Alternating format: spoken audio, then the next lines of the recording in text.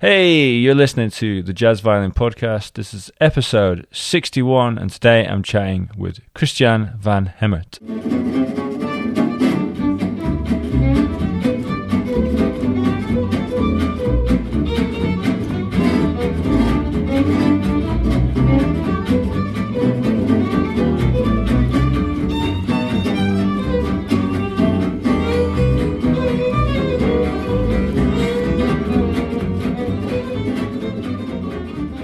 A bit of a special episode because we managed to get this done in person. So I've chatted to Christian before on the podcast. You can go back.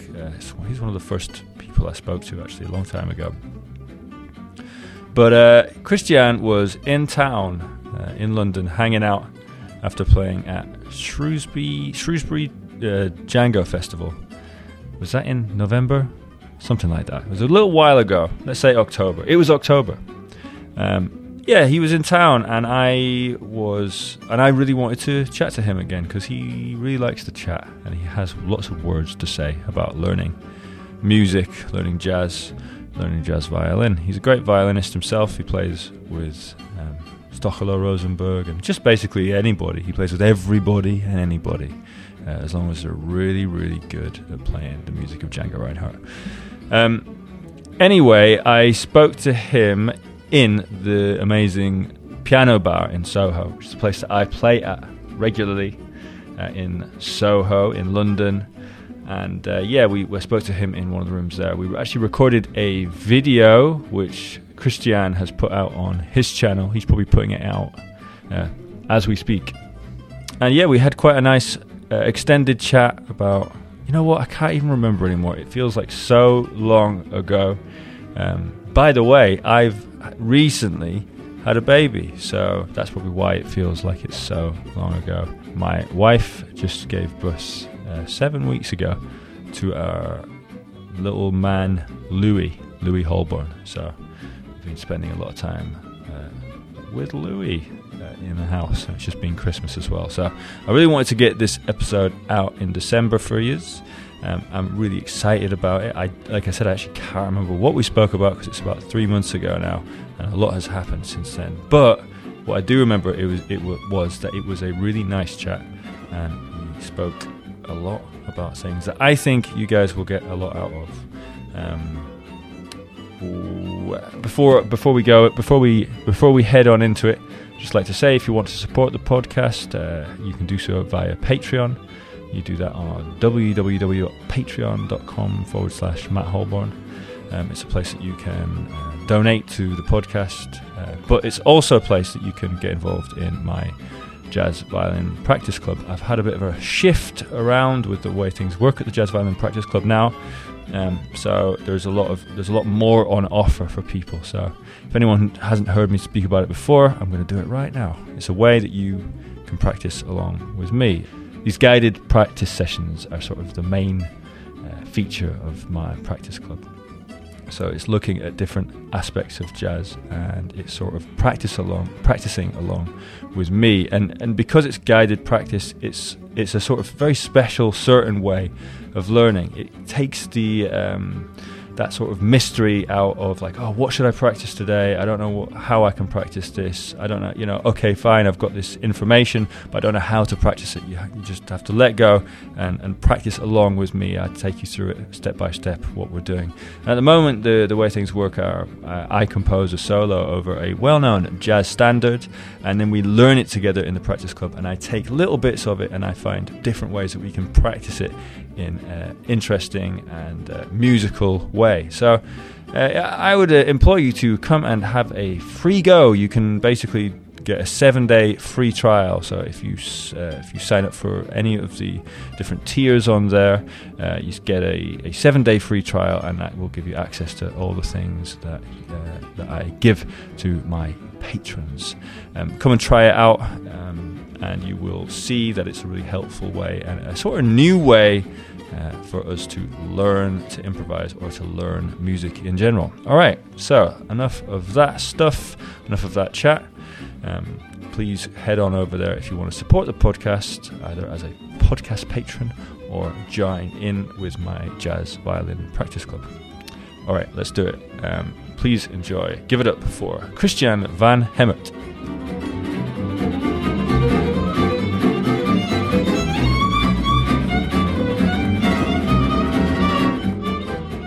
So we just managed to rush in, which is good. I feel like it's quite good to rush into these things, so it means that you don't have much time to talk to each other before. To second guess yourself. No, it's more like if you have a long conversation before you do an interview, you just waste all of your chat on your long conversation. And you got to say all the time, save it for the podcast. Yeah. But sadly, we were just talking about microphones, so that wasn't that exciting. How are you doing? You okay? Yeah, great. I have a great time here in the UK. Been here now for like a week or something. First in Shrewsbury and now in London. Uh-huh. And I actually enjoying some West End shows. Okay, is that what you're doing? Yeah, in your time off. Yeah, I figured meet some people like you, Harry Diplock, Alban, Claret. Yeah, some musicians I know. But I was like, I want to see some West End shows. So yeah. I saw one, and I'm gonna see another one tomorrow. What did you see? I saw Back to the Future. Okay, nice. I wanted to see because I couldn't imagine that would be possible to get all those scenes from the movie on the stage. But I heard it was possible, and it was actually possible. So my mind was kind of blown. Oh, right, okay. And then tomorrow I'm going to Neil Gaiman's Ocean at the End of the Lane. Okay, I don't know anything about it. Well, that's a play. It's not a musical. Okay. And so you're a big fan of West End stuff? You know what? I've only been to a musical once in my life. Okay. I've played in many in the Netherlands, but I knew the level here is supposed to be much higher than it is elsewhere. So, and what do you reckon? Yes, the sound was incredible. The band was incredible. Yeah. The singers were very good. The special effects were something else. I've never seen that. Maybe that's the standard nowadays, but I've never seen. I didn't imagine that it would be possible to put that on stage, right? With a DeLorean like driving, going through the sound barrier. But how did they do it? What was a scene that made you go, wow? That never stopped. Like when the DeLorean goes 88 miles per hour, and they have this DeLorean on stage. It moves on stage. I don't know how they do that because at one point it flies. It turns upside down. I don't know how to do that with people in it, right? So it flies, and then they have a projection screen behind it and in front of it, and they project the speed on it. But the thing is also moving on stage, so it looks really like it's going very fast. Oh shit! Okay. And then the music is pretty good, especially when they play the themes from the movie. Like the new songs are okay, but a little bit forgettable. But I know, like the performances were great. The band was amazing. So there's a band. Yes. Band. Okay. Really good musicians, and the sound was great, and the lighting was okay. Everything was like 10 out of 10. Yeah. It's funny because in London there's there's this scene of musicians that's what they do. They do that stuff, and they're really great at it. And a lot it'll be like string players. It'll be like generally classical. Like a classical job in a way, I guess, just a reading job. There were no string players though. Ah, okay. Yeah, that was the only thing I didn't have the best seat, but I couldn't see the whole band, but I didn't see any string players. And also, when I heard strings, I think it was samples. Yeah, sure. So they had a band, because the music is, of course, very important in Back to the Future, but it's mostly like rock and roll music. Yeah. So they had a great pop band, and then they had some winds and brass. Okay, yeah. And then the samples just were good samples, but that was the only thing that was lacking, because when they go back to the 50s, when the movie has a lot of like jazz and stuff, it sounds a little bit not completely in the style. Yes, it's not gonna though, because that is it. It's like I was saying. I guess it's like that's what these guys do. They do these musicians. They do like everything, don't they? Yeah, they'll be able to like do every style. Right, and 7 days a week, right? Yeah. So then, must make some good money, I think. Totally. And they were very good though, because the end they had the jam. Yeah. So the last song, they do Power of Love. Okay. And then the band or the singers go off and they jam and they all play a solo. Oh, nice! And those solos are freaking amazing. Really? Yes. Oh, cool! Like the guitar solo, like the keyboard solo, and the saxophone solo, they were all great. So I don't know if they do the same solo every night, but my mind was blown. No, I'm sure they don't. Yeah. It's what's great about London. Just like the musicianship's very high here. Yeah, some great musicians. So you've been here doing some concerts. I was part of the Shrewsbury Festival. There you go. That's it. Yeah. Yeah, and this is the 3rd year running, and I'll be there next year. At least that's what they promised. That's me. what they said. I mean, it's organized by Paula Schaefer together with Chris Green, or it's Chris Green together with Paula Schaefer. I thought it was just Chris who organised it. Well, they started together. Chris is still the organizer, but Paulus is always there. He's the main guy, and he's also involved with everything. So he's involved with all the workshops, with the planning of it. That's cool. With the concerts, he's a guest in other concerts. Nice. And then actually Paulus was the one who involved me in it. Nice. And then, so it was like 3 days of workshops. I did both guitar and violin. Nice. And then 2 concerts. Yeah. And the students also the students also did a concert the last day on the same stage that I played there with Moses Rosenberg and Paulus. But then the students play on the same stage now. This is a great opportunity for them. Yeah, that's cool stuff. What's the setup there? What happens? You get there. If you're there to go and learn, how does it work? Yeah, so any level is welcome, but I think it's best for you know that because you do your own thing, right? Yeah. It's best if you already know the style a little, right? Knew some tunes. So this year, the level was okay. All the students that were there, they were involved in the music already, but cool. Except for one violin player, but she was a very good violin player. You know? Cool. So, and then you get some workshops. I'm not sure what Paulus did, but because we don't teach together, right? Yeah. I have a group, so I did a workshop with the violin players on how to outline changes, because that's as a violin player. That's fun. But there's one student there that comes every year, and she's you know her, right? Casey. Yeah, right?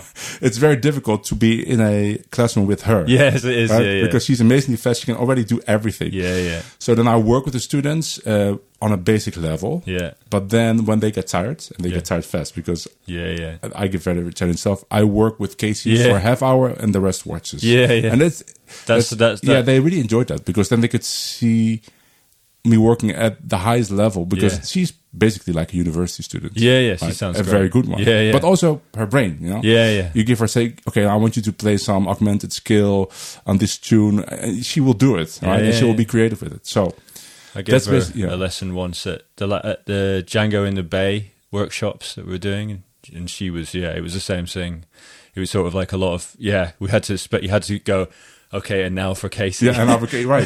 But I also use her during the other parts to demonstrate things. Yeah. I say, okay, so now we're going to try this thing. Okay, and then I play guitar, for example. Yeah. And then I can let Casey demonstrate. I don't have to demonstrate. I can let Casey do it. Yeah. And sometimes she does a better job than I would do. Yeah. And then I did a workshop with them on timing. Yeah.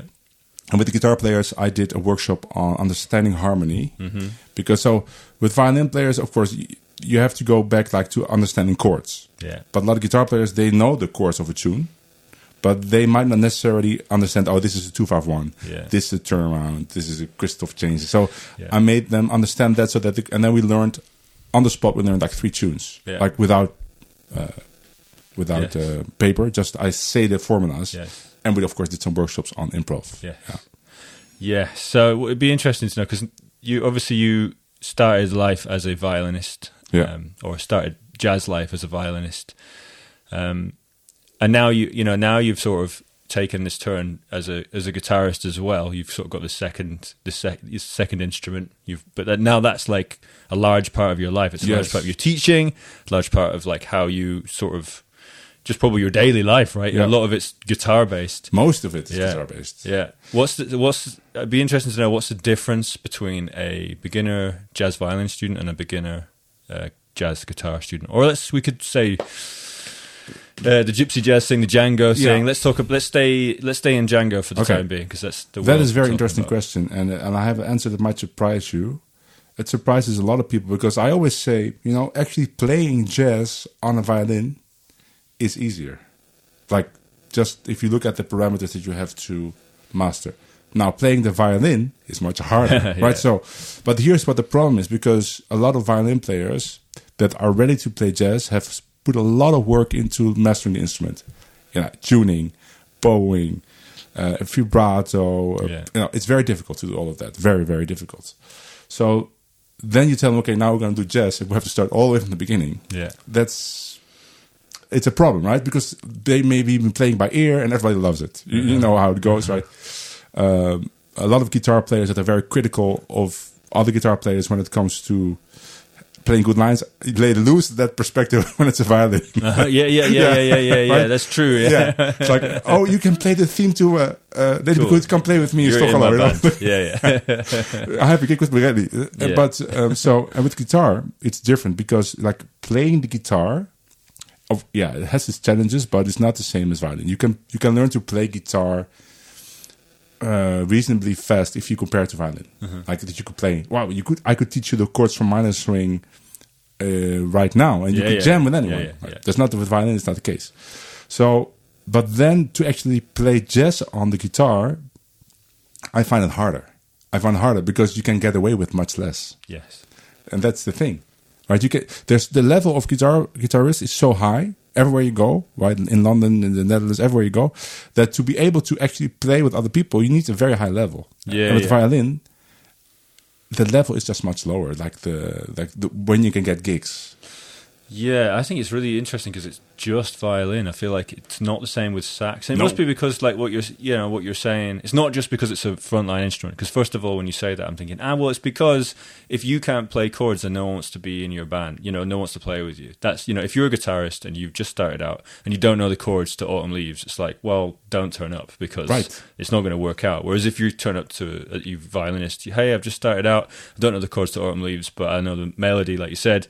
It's like everyone's like, yeah, great, you're in. No worries, yeah. But that I feel like I've always thought, well, that's because violinists aren't accompanying anybody. But you think it's because the standard is just higher for lines, I have a story about that. Last year I was teaching at Paulus' camp. This is a great camp, by the way, a very high level of students. And there was this very good guitar player from Germany. He had a high level, so we were jamming before the lesson started. I was like, wow.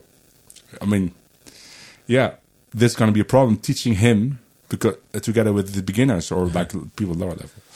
And then I was talking to him. I was jamming with him a lot in the hotel afterwards, or in the rooms there. And then he would say to me at one point, like, I asked him, do you have a band? Said, yeah, I have a band. It's like, what's the lineup? So I got 2 guitars, bass, and violin. It's like, oh, great. It's like, you should hear this violin player. She's fantastic. Okay. And then he showed me a video. And I immediately heard from like the second note, she doesn't know the chords of the tune. Sure. Because she was playing a B on C7, right? Sure. Some stuff like that. Like, you know what I'm talking about. You play Limehouse Blues, and then you start playing in G. Start playing a big G major chord. Right. Yeah, I get you. So I, of course, didn't say anything. Sure. But after 3 days, we became more friendly. And he said, Manny, when you come to where I live, you can do a gig, you can meet a violin player. And then I said, she's a very good player. Yeah. But she doesn't know the chords to the tunes, right? I said, well, yeah, that's true, but she has very good ears. I said, but listen to this one tune. She doesn't realize C7. And he listened to it again and said, oh yeah, I never noticed that before, right? And that's so weird because if I would do it on the guitar, he would immediately notice that I would do that. Mm-hmm. Totally. So she was a very good violin player. Don't make me wrong. She had a good swing. Sure. And she had a good, charisma. But she didn't know the chords. And guitarists are like, yeah, no worries. Or they don't hear it.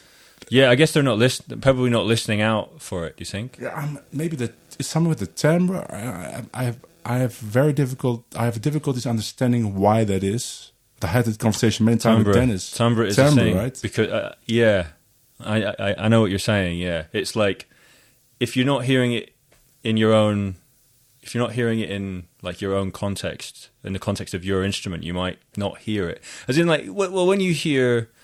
You've got perfect pitch, so actually you're not. It's not, but I don't have perfect pitch. Right. And if you were to play me a complicated line on the piano, then I might be like, yeah, it's going to take me a while, and it might take me a while to work it out. Even if it works really nice on the violin, it might take me a while to work it out. Whereas if you played it on the violin, I'd be like, oh, that's an E. Okay, I know what that is. Okay. And I think that people's ears are often.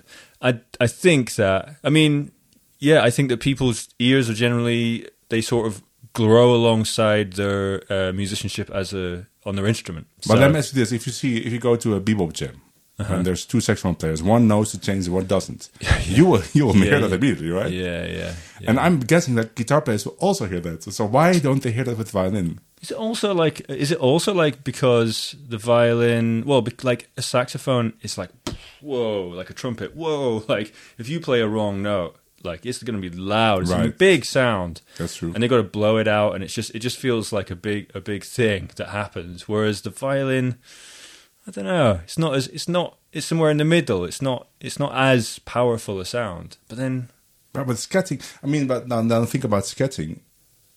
Now, actually, with scatting, it helps a lot as well, right? There's lots of singers that scat that you know, okay, this scat is nice, the sound is nice, but missing some essential harmonic. Sure. things You can really hear it. Cyrille May, no, she hits everything. But I know from Dennis that she actually doesn't really know the chords, but she does hears it. Yeah, And that's fine. I bet there are violin players that are like that, but I've met very few. yeah. It is a strange thing, and I do think that and it breeds. I mean, we speak about this pretty much every time. Yeah. Every time we hang out, but it breeds the idea. It sort of breeds. It goes in around and round and round until violinists are just like, well, I don't need to know the chords because I got like loads of gigs and it's all cool. That's true. And then the next crew of violinists come along and they're like, They hear that, right? yeah. I think violinists, we've done a lot of work. We've put loads of work into making a good sound, and I think that we'll maybe just be like, I'm putting myself in the bracket, but I'm not in that bracket. I know the chords, but we maybe do have this laziness of like, well, come on, I play the violin. Have you seen this thing? Like I'm holding it like this. It's so hard. Like, it's true though. But so I don't, by principle, when I go to a jam and they play a tune that I don't know, and it's very complicated, then I actually don't take a solo on it. Sure. If it's complicated, sure. I can, let's say I can't figure out the chords. Mostly I can because the tunes are, right? But let's say it's Dolphin Dance, right? There's no way I'm going to get those chords. I'll leave it, yeah. I even if I get them, I won't remember them. So then I won't actually do a solo. But I know lots of violin players that would actually do take a solo. Yeah. Yeah, I think that, well, Another aspect of this is that we are looking at, often when we're at camps, we are looking at people who are doing this for a hobby, and that's like these people, like people who are looking at this music as a hobby, are very important because they are they're keeping this music alive, and they are and they love it, and actually they get a lot out of it. But I think that's part of it, is that if you're doing it as a hobby, I think that sometimes people find the hardest thing is like the jumping in and doing the playing in itself, like, and just improvising. Sometimes people are just so like, oh my god, it's so hard to improvise. Okay, I'll just do it. It's like the first time they've done it, and they're like, cool, and then they get told, yeah, but there's some rules here, and they're like, what? And often I think that jazz to them, or let's take a step back. It might not just be people who are hobbyists. It might be hobbyists. It might be people who have done violin for a long time and they're sick of the classical world because it's such a hard world. Yep. And they come to jazz and they're like, I can just be free. It's all good. Yeah. and then it's like, well, this is free. This is lovely. This is free. And then it's like, well, you got another chord. And it's like, but I thought that I could just chill. I think it's a bit of that. Yeah. Well, the funny thing is, so in Shrewsbury there was one woman. She was a very good violin player. She never played jazz before. Yeah. So the first thing we did was play minor string. I wanted to see the level. Yeah. And she actually didn't play any wrong notes. Yeah. She didn't know the chords, but I told them the chords. Yeah. And she only played quarter notes, so no eighth notes, right? Yeah. And she started every line with the root. Right? Okay. You know how it goes, right? Yeah, but I'm immediately, I'm sympathetic because she doesn't try. But her problem was the opposite, right? When I told her to be more free, then she couldn't do it. She couldn't do it. Yeah. So it has to be a mix between like, okay, let's take some risks. Yeah. But what are accepted risks, or when do I have to get back to some just basic arpeggio or something? Yeah. It's very difficult, and she never managed to get there. She would do it in like a little exercise, like say we do one chord, and then she could be given freedom. But like the last concert, we did a big jam session. Everybody played minor string. She didn't want to take a chorus. Yeah. Mm-hmm. So that. Though lots of other people who do take courses with lots of wrong notes, but so there's something there that I appreciate. Yeah. But then it's very difficult for me to get her out of that kind of prison that she made for herself. Yeah. So maybe that's the opposite problem. Yeah. I think that I do think it's I think teaching jazz, teaching to improvise is such a difficult thing to do, because you're looking at people with different outlooks on music. Like people, and it really can level the room. You could have someone who's been playing the violin for, who's been playing the violin for 3 years, but they've just happened to have this personality that can throw themselves at it and maybe play what they hear. Sometimes, that happens. And then you've got someone who's been playing for years and they can't. And I think I think it's just such an not impossible, but it's such a hard thing to teach, especially in a group setting. But then how do you do it? What is your approach? Like if you have a group, you just did one, right? You just did it, well, I do. It really depends. Again, it's like it depends who's there. But I think that I do like to teach a solo. So that's what I go on. I think I go on. Yeah, I've realized over the years a little bit, and it's something that I'm thinking about more. Is that like it does come around to this, in that teaching someone to improvise shouldn't be the only thing we're teaching when we're teaching someone to play jazz. Sometimes we focus on the improvisation a little bit too much, and this is Chaz said this as Chaz sort of said Limburger said to me, hopefully we all know, a lot of us will. Charles Limburger said to me that when he went to one of these camps to teach, he was, I think it was either him or his partner said, these people don't need help improvising. They are all improvising really great, right? But they need to help playing the violin, Okay. And often actually we focus on getting people improvising, but actually people might need other things. They might need to understand like how to swing a little bit more. They might need to. And actually, they might need to learn the chords, and they might need to learn to open their ears out, and they might need to learn just some lines that, or some certain fingerings, and some certain lines that bowings, but even just like melodic lines that fit within the jazz idiom and understand the jazz idiom. Because you hear people improvising, and you think you're being free at this point, but it sounds like folk music, or it sounds very straight. It doesn't sound like jazz, not swing and stuff. And I just feel like the best way to level a room again is to get everybody learning some material. So either a solo that's transcribed, or and talk through the solo, and then try and use a bit of the solo in an improvisation. So that's what I've been doing. A lot of my classes look, and it'll sometimes be something that I've written. It'll be like a set of lines on all of me that we're all going to try and look at, and then we take a little bit of it.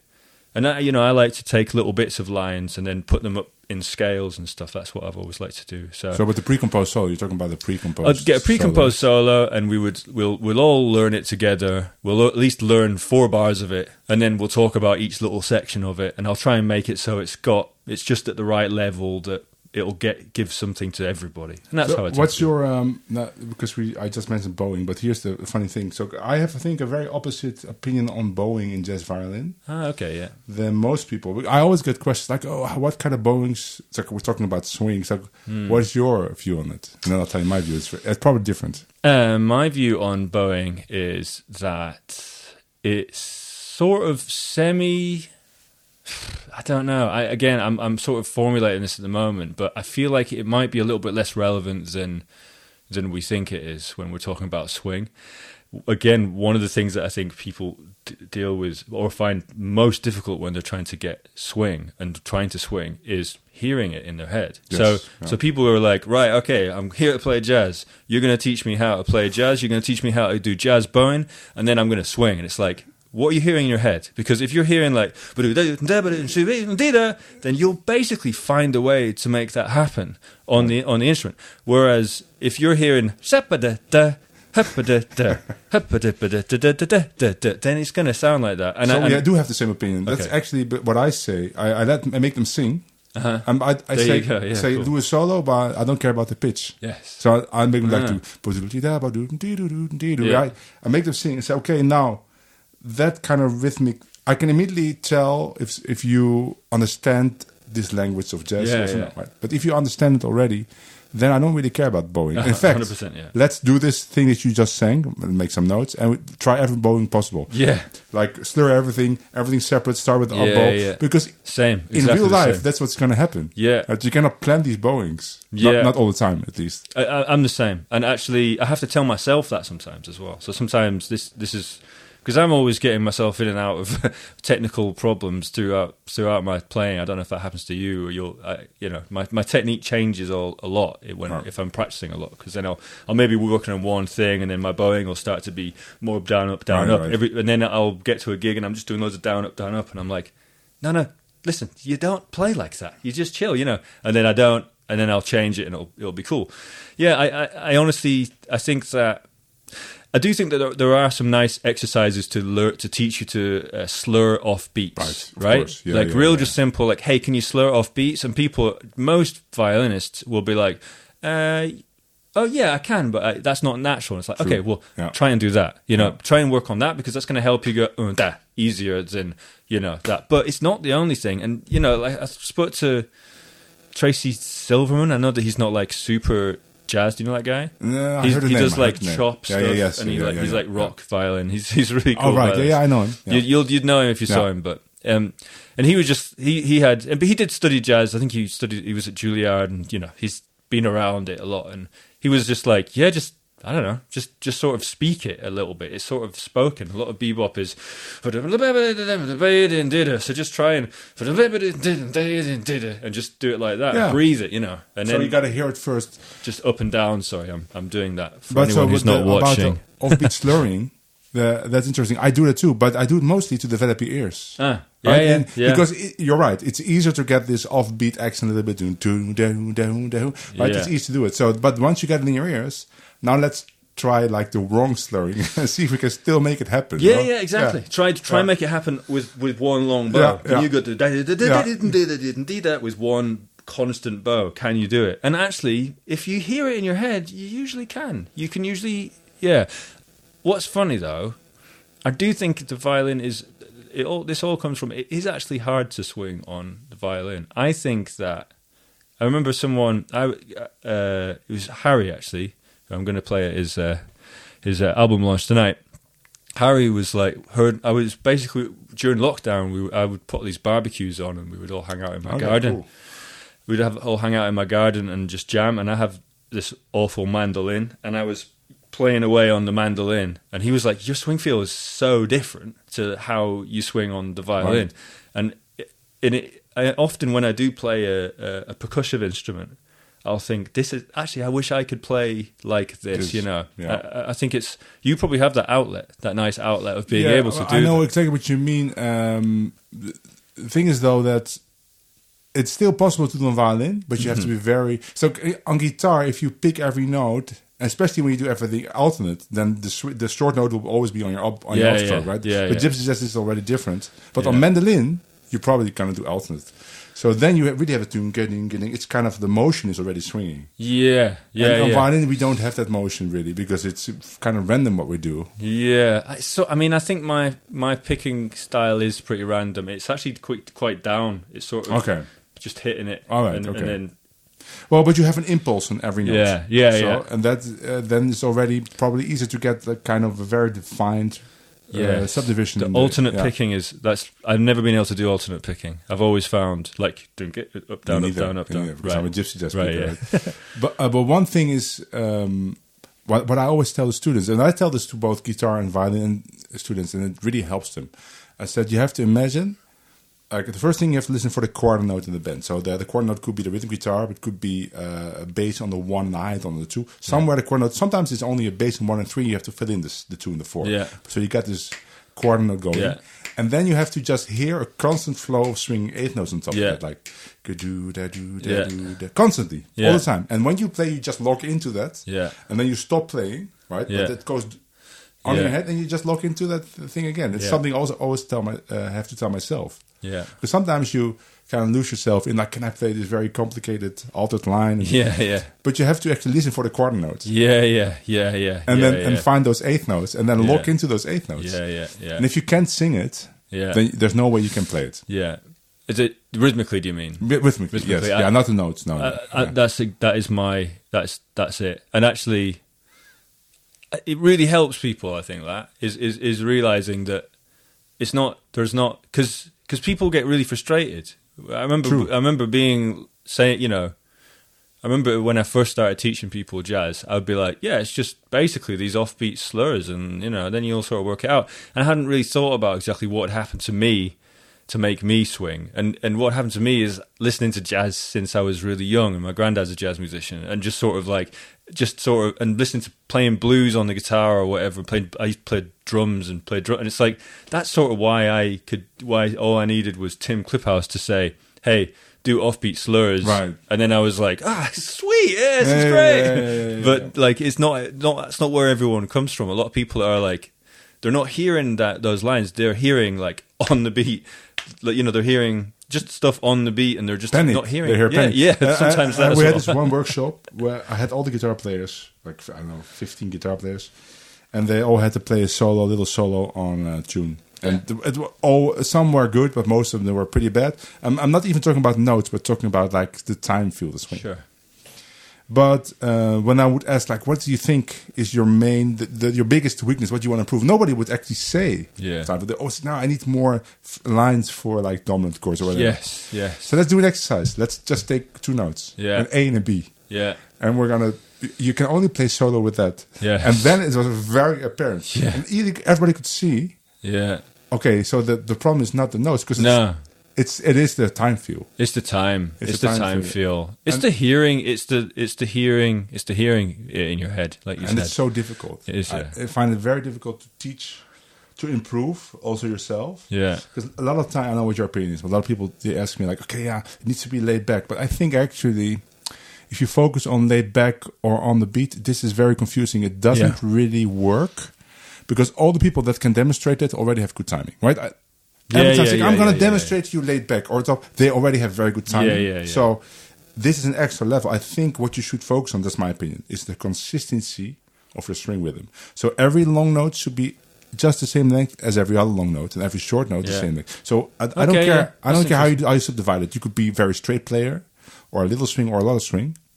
But you have to work on the consistency. And if you have the consistency, then you can maybe look at subtleties. Yeah, maybe. Yeah, I think you're right about don't worry about whether you're going behind or in front of the beat. I think it's tight. That's like later. You're right. It's just being time is one thing. I guess being able to, but it isn't just being in time. Swinging is not just being in time, because some like you might be talking about quite high level classical players who can play, you know, who can read and be in time with straight quavers, but they can't quite find that time thing, you know, the time thing when it comes to jazz. So that's going to be a good exercise. Probably makes you think about it. But for me, it probably basically it's give yourself some exercises, whatever those exercises are, that make you think about time. But whilst you're doing that, you know, you got to be listening and just got to hear this stuff, because if you don't hear it, it's not going to happen. If it's a classical player that has no idea, this is what I tell them. This one sentence. So I say, it's a long note and a short note, legato, and if there are any accents, it's on the shorter note. Mm-hmm. That's what I like. Okay, right? Yeah. There's more to it, but that's very. So then I say like long, short, long, short, long, short, long, short, long, and legato. So no, not the that was work legato.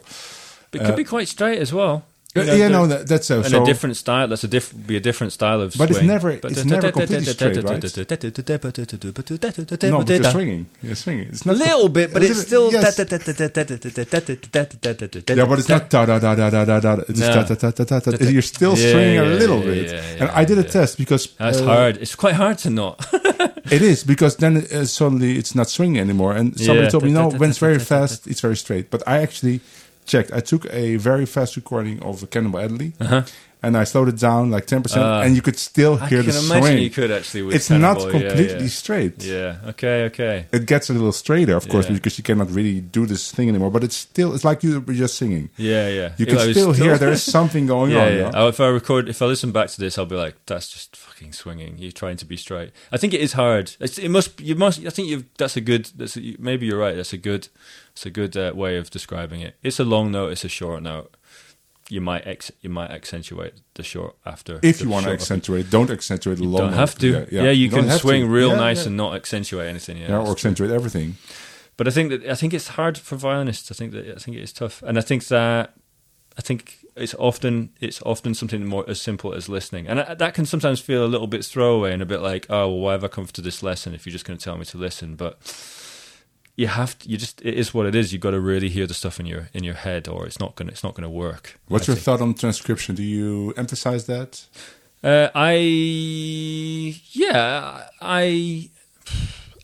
I feel like if people don't like doing it, then but they have a good work ethic and they're progressing, then don't have to. But for me, I sort of don't know how you go through life as a jazz musician and don't want to do some transcription. Yeah, like, I don't know how buy a book with transcriptions. You could. Okay, well, I don't think that it's a great idea to consistently throughout your career, as a learning jazz violinist or jazz musician, to always be using a book to read your transcriptions and to read the material. Now, if especially at the beginning, if you're someone who finds it all tough but you've got a great memory for reading, and you've got a great memory for written music, as in like when you memorize things, you memorize them from the page, then cool, buy your book and use that to start with to get you going. But really the job is the job never ends. Being a jazz musician, the job of a jazz musician never ends. The job is every day, every time you pick up your instrument, try to work it all out, and try to work it all out with your ears, because you're going to use your ears later. To me, I think as a beginner, if you're going to use written transcriptions, absolutely go for it.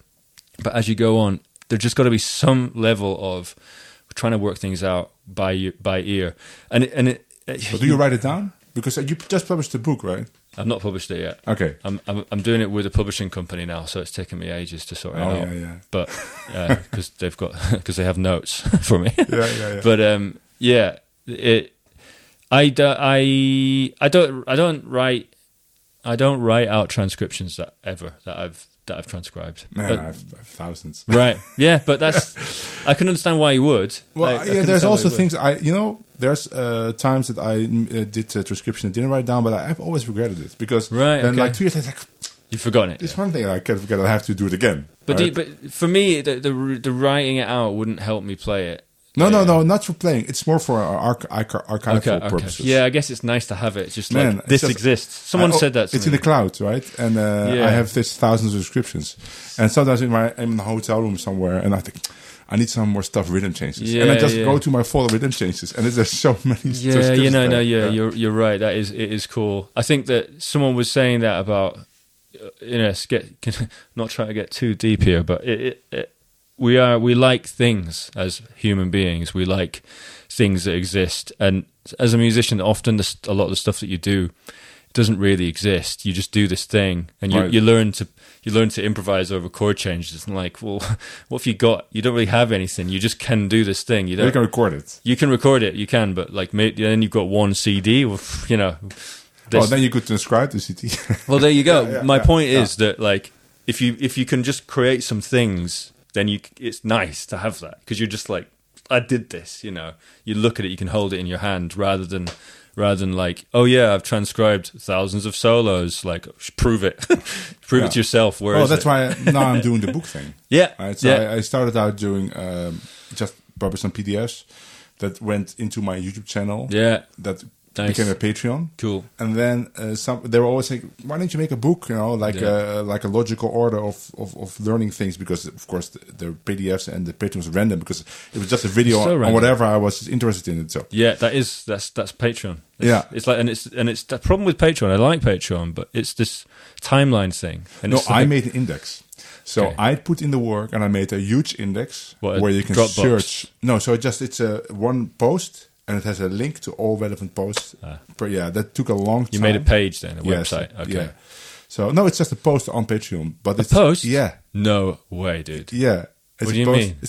I just called it index. Okay. And if somebody joins on Patreon, they get a message with a link, and you click it, and it lists all my videos on YouTube, all the posts that go with that video, so you can always But find it's a link to what? just other Patreon posts. Okay.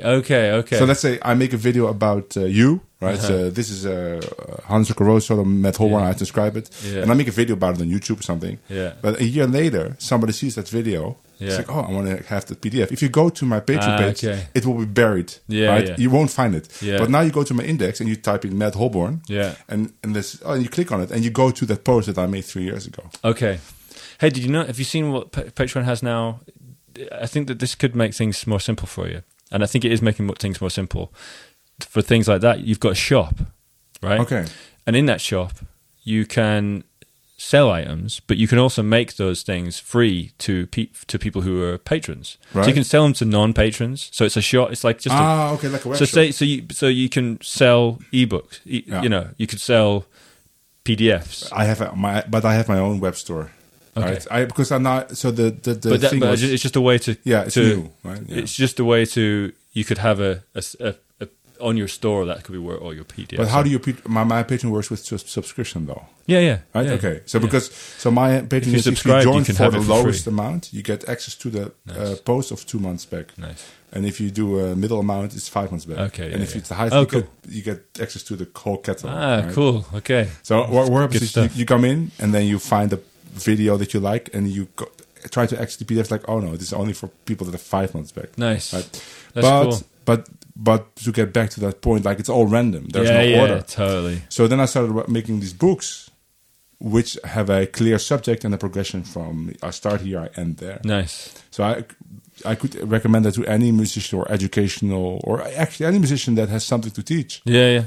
Make a book. That's what I'm doing at the moment, and I agree with you. It's a really interesting process actually making a book. You did it on your own, but I'm doing it with this company, and it's actually really great doing it with someone. They're like, this is cool, but you know, I look at this and it doesn't make sense to me, and I look at it myself and I'm like, you're right, I could put it in a better way. It's so nice to have that, but you know, there's I'm sure there's some positives to doing it on your own. Well, I can do it on my own because I of course have these platforms that have people know me from educational stuff. Like if you are an unknown author, I'm not saying you are, but let's say definitely. And you need someone that can put it in the market. Yeah, so I understand that, and it's great that they can do the editorial stuff. For my first book, I hired a guy from Fiverr. to do the layout, to format the fonts. And I paid him extra to send me the source file. So now I can just use that design for every new book. Plus, I use the now medalist practice of using your readers as beta testers. The what, sorry? Using the users as beta testers. Okay. Like video game companies, right? They release a game, it's not really finished. But then they report the bugs. So I have a Discord. Okay. Right. So if you buy a book, you get access to my Discord. And people find spelling mistakes. They find things like, this is not very logical. And I change it. That's so good. And I re-upload. So that's so cool. Yeah. So that's now, like, I think all mistakes have been gotten rid of from book 3 because people say, there's like this weird thing to say there, and it's like, copy paste error. That's so good. And I changed it and I re-upload it again. So cool. Yeah. My book is mainly it's based around enclosures. So. Oh, cool. And I know that that's something that you're interested in as a violinist as well, which I think is interesting because a lot of when I speak to guitarists, they're like, I don't really think about enclosures much, but violinists, I think for some reason it's a big part of my playing and a big part of how I piece together a lot of jazz language. Is how you fill the bars. Yeah, exactly. How I fill up space. But I think the reason is, you're right, because when I play on guitar, I hardly think about it. The reason is guitar, it's more shapes based. So the enclosures are part of the shape, or they're not. And on violin, you're more concerned with the actual notes that you're playing. It's just the case. So then you say, okay, now let's play this A minor arpeggio, but let's use enclosures, right? And guitar is just do this fingering, then you go there, you go there. It's all enclosures. Okay, great. Or whatever. I agree. Okay. But do you have names for the enclosures? Because I'm sort of naming them as I go. Or there's under, over, and there's like there's like rules. It's like at the moment, my book is based around the rule is generally under is by a semitone and above is by a scale tone, right? But so if you do that, do you that kind of enclosures? So like yeah, I mean that's I call it maybe that is that one that I call the jazz enclosure because that's a classic or so I've not got the best ear. Da is a note that we're aiming for. Da, you go under by a tone. Da, and then over by a tone. Da, da, da. You climb down, then under again, and then on. Da, da, da, da, da, da. Okay, yeah. So I call that like I think that might be like an extended jazz enclosure. Because are there names for it, or you just? I'm just calling it that. That's what I'm calling it. You do that one also? I haven't actually done da da da da da da da. I haven't done that one, but that's it. There's thousands of them. There's so many. There's thousands of them, and I also got really into. I'm not sure if I'm going to have this in the book. It might be another book at some point. But rather than enclosures, like ways of moving between notes chromatically and rhythmically, a bit like the Barry Harris thing, a little bit, or a bit like the bebop scale, how it's set out to make you on the beat. Yeah. But just thinking about getting between notes rhythmically, chromatically and rhythmically, like chromatic rhythm, basically. So, and you can go up scales. If you take like a scale and I'm probably not going to do a good job of this. So up a third, 1 and 2, and you end up on the beat, right? And then if you want to do that from say that's what was that note I just sang? No, this is too low for me. Okay, well that was a root to third. So that's say we're in C, which it probably isn't. Anyone who's got good perfect pitch. So my perfect pitch goes until here. It goes to there. To that G. Okay. And every note, if you sing F sharp under it, I won't hear it anymore. Okay. You have to sing note there. So C, da, da, da, da, da. Is that right? C up to the E. And then if you wanted to do that same thing, as in what we're doing there is we're trying to get from C to E on the beat and be chromatic. And that's the rule. I'm not worrying about what's going on there. You just go da, da, da, da, da. Yeah, okay. Because that's what makes that little line or that little movement work. But how do you teach it in the book then? You just list them? Or but then you've got in C major, then if you try and do that same thing from D to F, da, da, da, da, da, da, da, it's different. Da, da, da, da, da. So you've got to go above by... You have to go to a G. So you've got to go above by A. Yeah.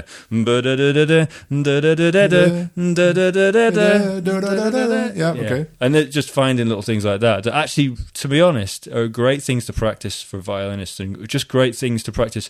Basically, you can use these things to work on basically quantifying jazz language in one way, but also to, that can be your technique practice, because for jazz violinists need to practice being in tune as well. I think I do, So I if I'm going to practice things in staying in tune, I don't really want to use like Stradiak anymore because it just pisses me off. But also the fingerings are not very handy for jazz. Yeah, but it just pisses me off. It's annoying, and it's just like it's horrible music. So and I want to find things like that I can use to. So it's basically in your book. It's etudes with those, or is it really like it'll go through? Well, that's not in this next book, but it probably will be in another book at some point. Because I'm interested in it for sure, but I want to know like.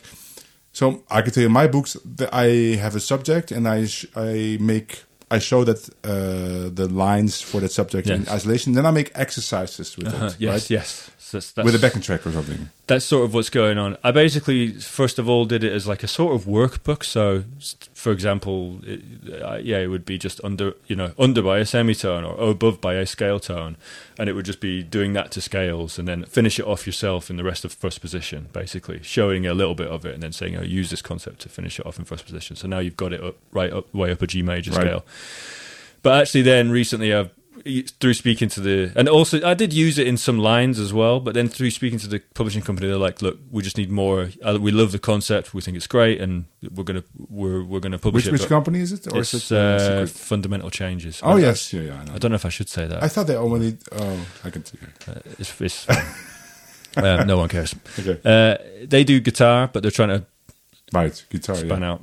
Yeah, span out. But so this you can take it out of your podcast. But I want to address the people that are watching, because there's still 10 people watching. Oh yeah. I'm not sure how the sound is, because these microphones, they are for the podcast. Yeah, they're not plugged in. So they're not. So right. What are we actually? Have we got any microphone? Well, there's a microphone in there. Just that microphone. Yeah, that microphone. So no, but the people are. So if you have a question, you can still ask it.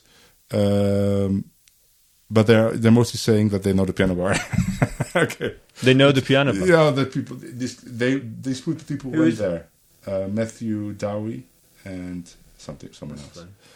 If you have a question, you can still type it if you can understand us. But I think I will later re-upload this video with better sound. Okay. Yeah? Oh yeah. Good idea. So that was just, you have to cut it out the podcast probably, but I just wanted to say it. Okay. Yeah.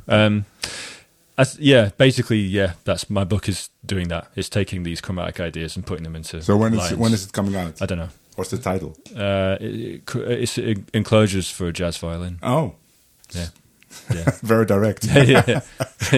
And your books. Let's hear it. That you've got 3 now. 3 and planning 3 more for next year. But these are guitar books, aren't they? Yes, I would say the first one would be completely useless as a violin player, for example, because it's very guitar and it's so shape based. The second one, already there's a lot of vocabulary that can be used by any instrument. But of course, like I teach it on guitar. You speak to guitar, right? And also it's only in one key, because in guitar you could just move your hand, right? But it's the same. My book stay in one key. Okay. It's just.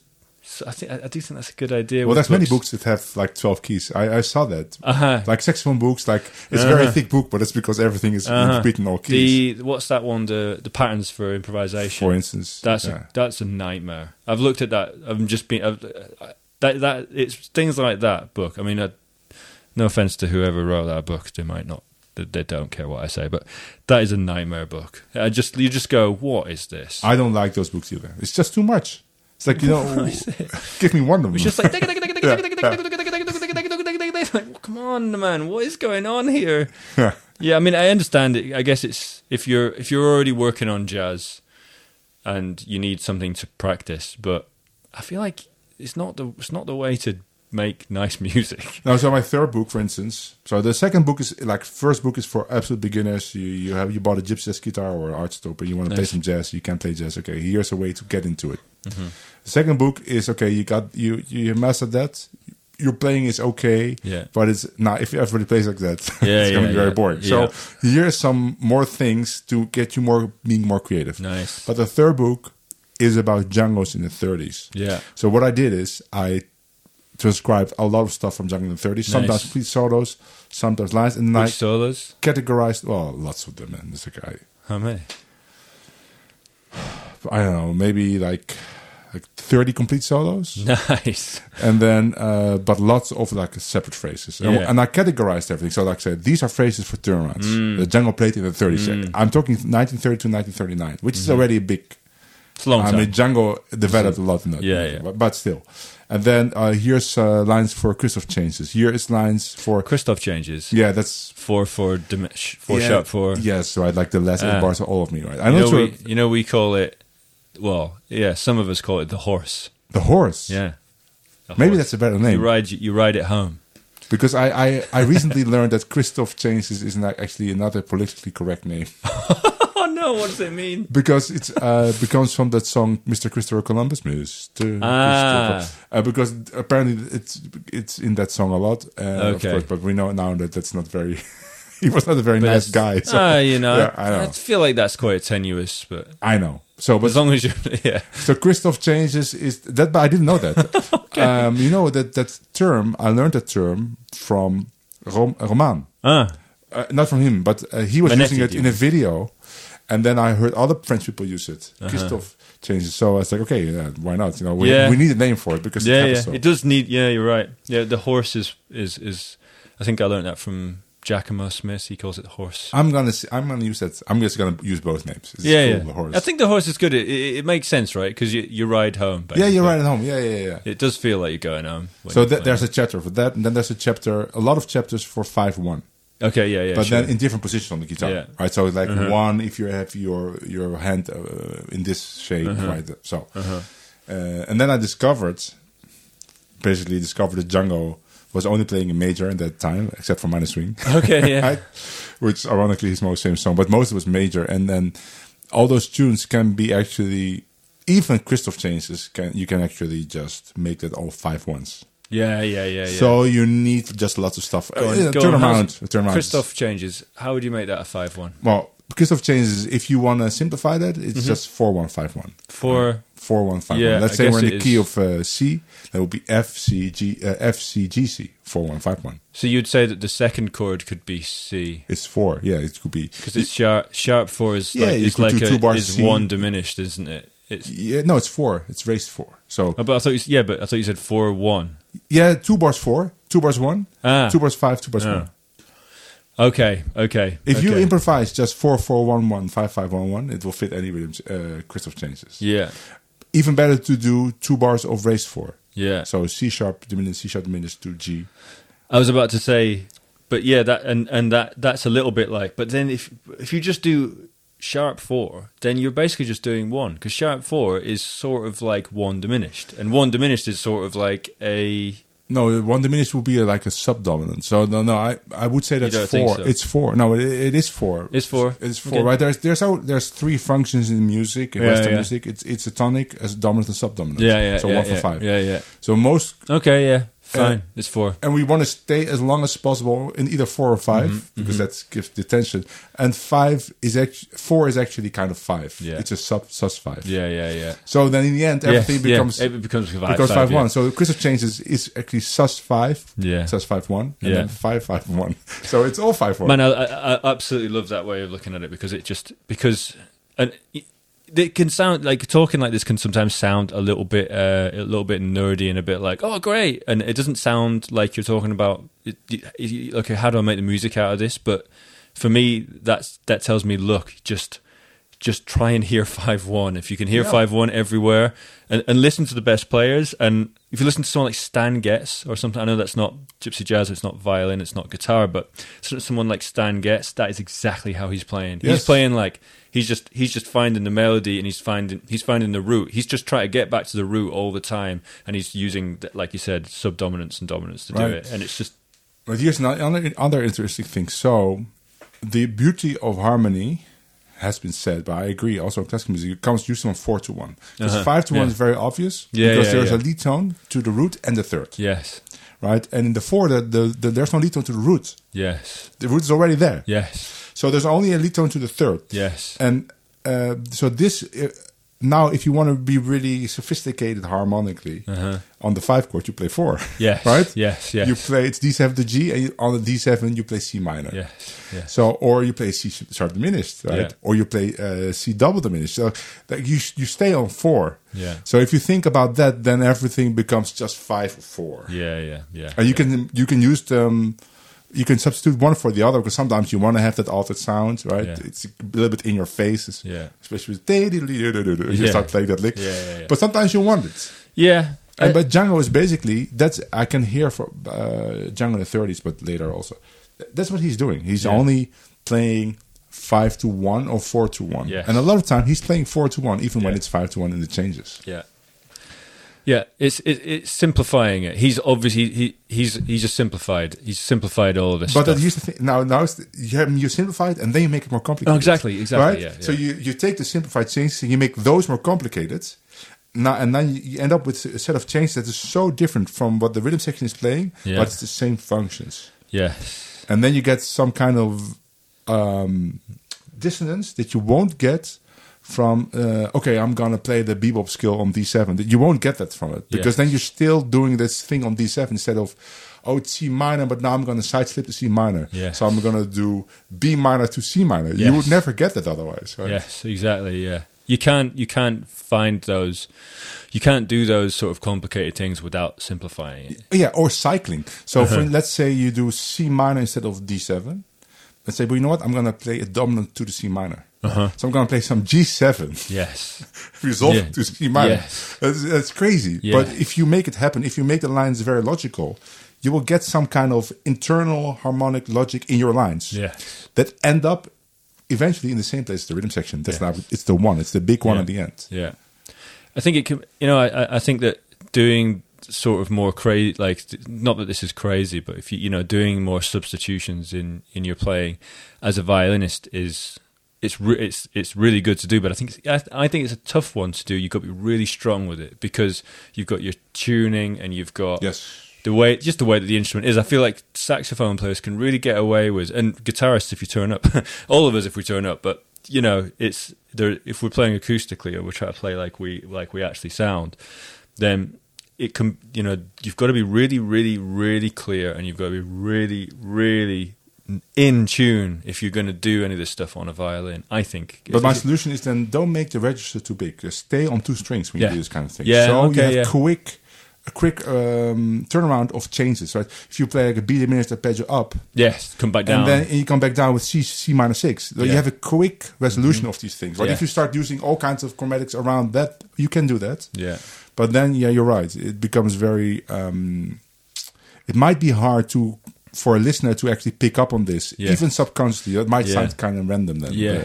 But Grappelli, if you this solo he plays on Django Tiger. Yes, man, I love that solo. He plays D minor 6 on top of that E7, right? I don't remember now, but I remember I described it. Yeah, he does lots of B half diminished stuff on the E7, right? Yes. So there you have it. He's playing D minor 6. He's playing the 4 minor. Yeah. And Django did that all the time. Yeah, as well, Django right? did all the time. I wonder if they talked about it or something, or picked up on it. I feel like they were, because I transcribed the Django solo on the violin as well, and yes, I saw the video. I tagged you, tried to get you didn't do one back to me. But I was writing my second book then, and I wrote another book after that. No, you can't. You can't make a video out of everything you get tagged in, dude. I feel the same. They both were playing some of the same stuff. But now imagine really nice. using your enclosures to outline that D minor 6. Yes. Now you get a chromaticism that has nothing to do with E7 anymore. Yes. But it still works harmonically. Like you play B flat A, and then you play something like this. You play something like this. Right? It has nothing to do with E7, but it will work because it's it's D minor 6, and it will resolve to A.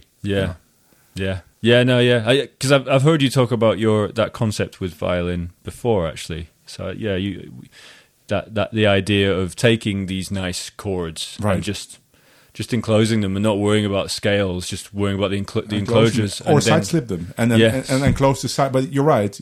So I side slip. I play B flat minor 6 and I enclose the that. But you have to be careful now. You have to be very quick with resolving it. You got to resolve. You have to. Don't stay too long on that wrong chord with the tuning and all that stuff. It becomes random. You have to be careful. You have to be careful. Yeah. Did you get any questions or? Somebody asked me what my next 3 books will be about. Yeah. I can. It's your podcast. No. Do it. No, it's my podcast, but I'm up for that. That's perfect. Means I'd have to ask questions. My first book was for beginners. My second book is for more advanced players. My third book is about Django in the 30s, so 1931, 1937. I want to write a book of Django 40s, 50s, but I don't want it to be my next book. Mm-hmm. So it has to be a book in between, and that's going to be a bebop book. Nice. So it's going to use the same categorization system that I used in the third book with like crystal chains and stuff, but it's going to all be bebop. Nice. So I'm just going to use bebop players like Charlie Parker, Pasquale Grasso, Martin van Eetsen, just really bebop players. And then after that is going to be the Django book 1947 and later, like the Rome sessions, the great sessions, but also his art stop playing or steamer playing. Yeah, there's some great stuff. It's amazing. And then after that, I'm thinking now, it's my 6th book would be, but it might change. But I'm thinking about Django's comping behind Grappelli. Oh man, yeah, that'd be cool. but I'll categorize in the same way. Like what is Django doing? Yeah. That's my plan for now. It's like the book 5 and 4 and 5 are a certain thing. Book 6 can still change, but that's what it's got to be. Cool. What I want to do. Cool. And what's your next book going to be? Man, I'm still in the middle of mine. I'm still in the middle of sort of basically fleshing out what I have, and that's taken me a long time. But I think that I'd want to do something for beginner violinists getting into playing, as in beginner jazz violinists. I think that would be my next. Do you do videos? Do you do videos with it? I think it's going to be definitely going to be audio, probably video. We're still trying to work that out. At the moment, you're a video content creator, right? He has a YouTube channel. Check it out. I'll link it in the description. Yeah. Do bits and bobs. I'm not that. I don't do loads, but I do bits and bobs. You don't do it daily anymore? No. You were doing it for a while. I was doing it late daily. It's tiring. It's hard to keep it up. Tiring, dude. It's tiring. I started doing it. I don't know. Were you the reason I started doing it? You were definitely doing it around the same time that I was doing it. So maybe it was you or... So cool, but here's the thing. I did it as a fuel for my book. Yeah. So now I have this very intense period where I do this every day for like 2 months. But then I stop and I write the book. Yeah. And that's a really good system for me. That's a good idea. And I think... And I felt like that was what I was trying to do as well, actually, because it was around the time I was formulating the idea. But it's all just happened at random points. But... it's good. It's a good idea. I think, I think I will be doing a bit more content creation later on as I'm getting to the end of the book, because actually I do need content for the book. The book comes with videos, and the book comes with my last book has like 46 videos. That's a lot, dude. So I still was making videos, but I first wrote the book. Yeah. So that I already had all the materials. Yeah. But you can expect like 30. Shorts starting when I can get back next week with bebop stuff. Oh, nice! Right, Great. because it's for the bebop book. Yeah. And then I start writing that in December or so.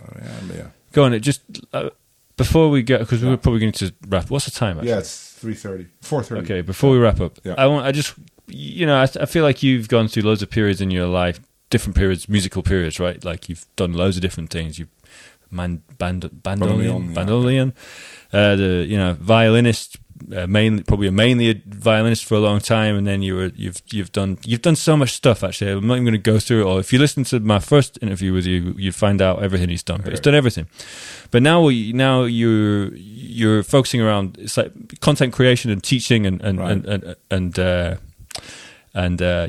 writing books, right? Yeah, and bits of playing as well. Sure, you going around and you'll do these festivals. It's less than 40. Less than before. Yeah. But a bit of playing and teaching. What is an average day like for you? Because I think people, I think it's interesting for people to hear what's a content creator like yourself or someone who does what you do. What are you doing in a day? Most people don't have a clue what we're doing. That's a good question. So the first thing I do is start practicing actually, because so when this period comes with the shorts that's coming up, I need to have a piece of content I can produce every day because it's a daily thing, right? It's only 1 minute, but it still needs to be a new piece of vocabulary. So I start transcribing something. Just stop it. Are you recording a different one every day, or are you recording them in batches? No, because I had the plan doing the batches, but it's just too annoying because I record lots of stuff that I'm not happy with. Yeah. So because I want to be something that is really excites me, like a phrase, but that needs time to find it. Yeah. So I find this phrase that I like, Charlie Parker thing, but I might find 10, and I practice them all, or practice like the ones that I think would be most suitable. One will jump out to me, and then I start making a video, and that's actually a pretty long process because I first need to record a backing track. Like I think you use a lot of the same backing track, right? No, actually, I'll record a little backing track and just make it on a guitar. So I used to do a whole song, but I let it go because it's just too much work. So now I just record the progression that lick fits over, but it's different tempos. Yeah. So I record a back track and I do it in a very complicated way with 2 rhythm guitars and a bass. Yeah. And I need to MIDI program the bass, right? I need to mix and master that. Then I record that lick I have to play. Of course, that doesn't go right the first time, right? You have to do it a couple of times. Yeah. Then I have to edit the video. Then I have to edit my talking. Yeah.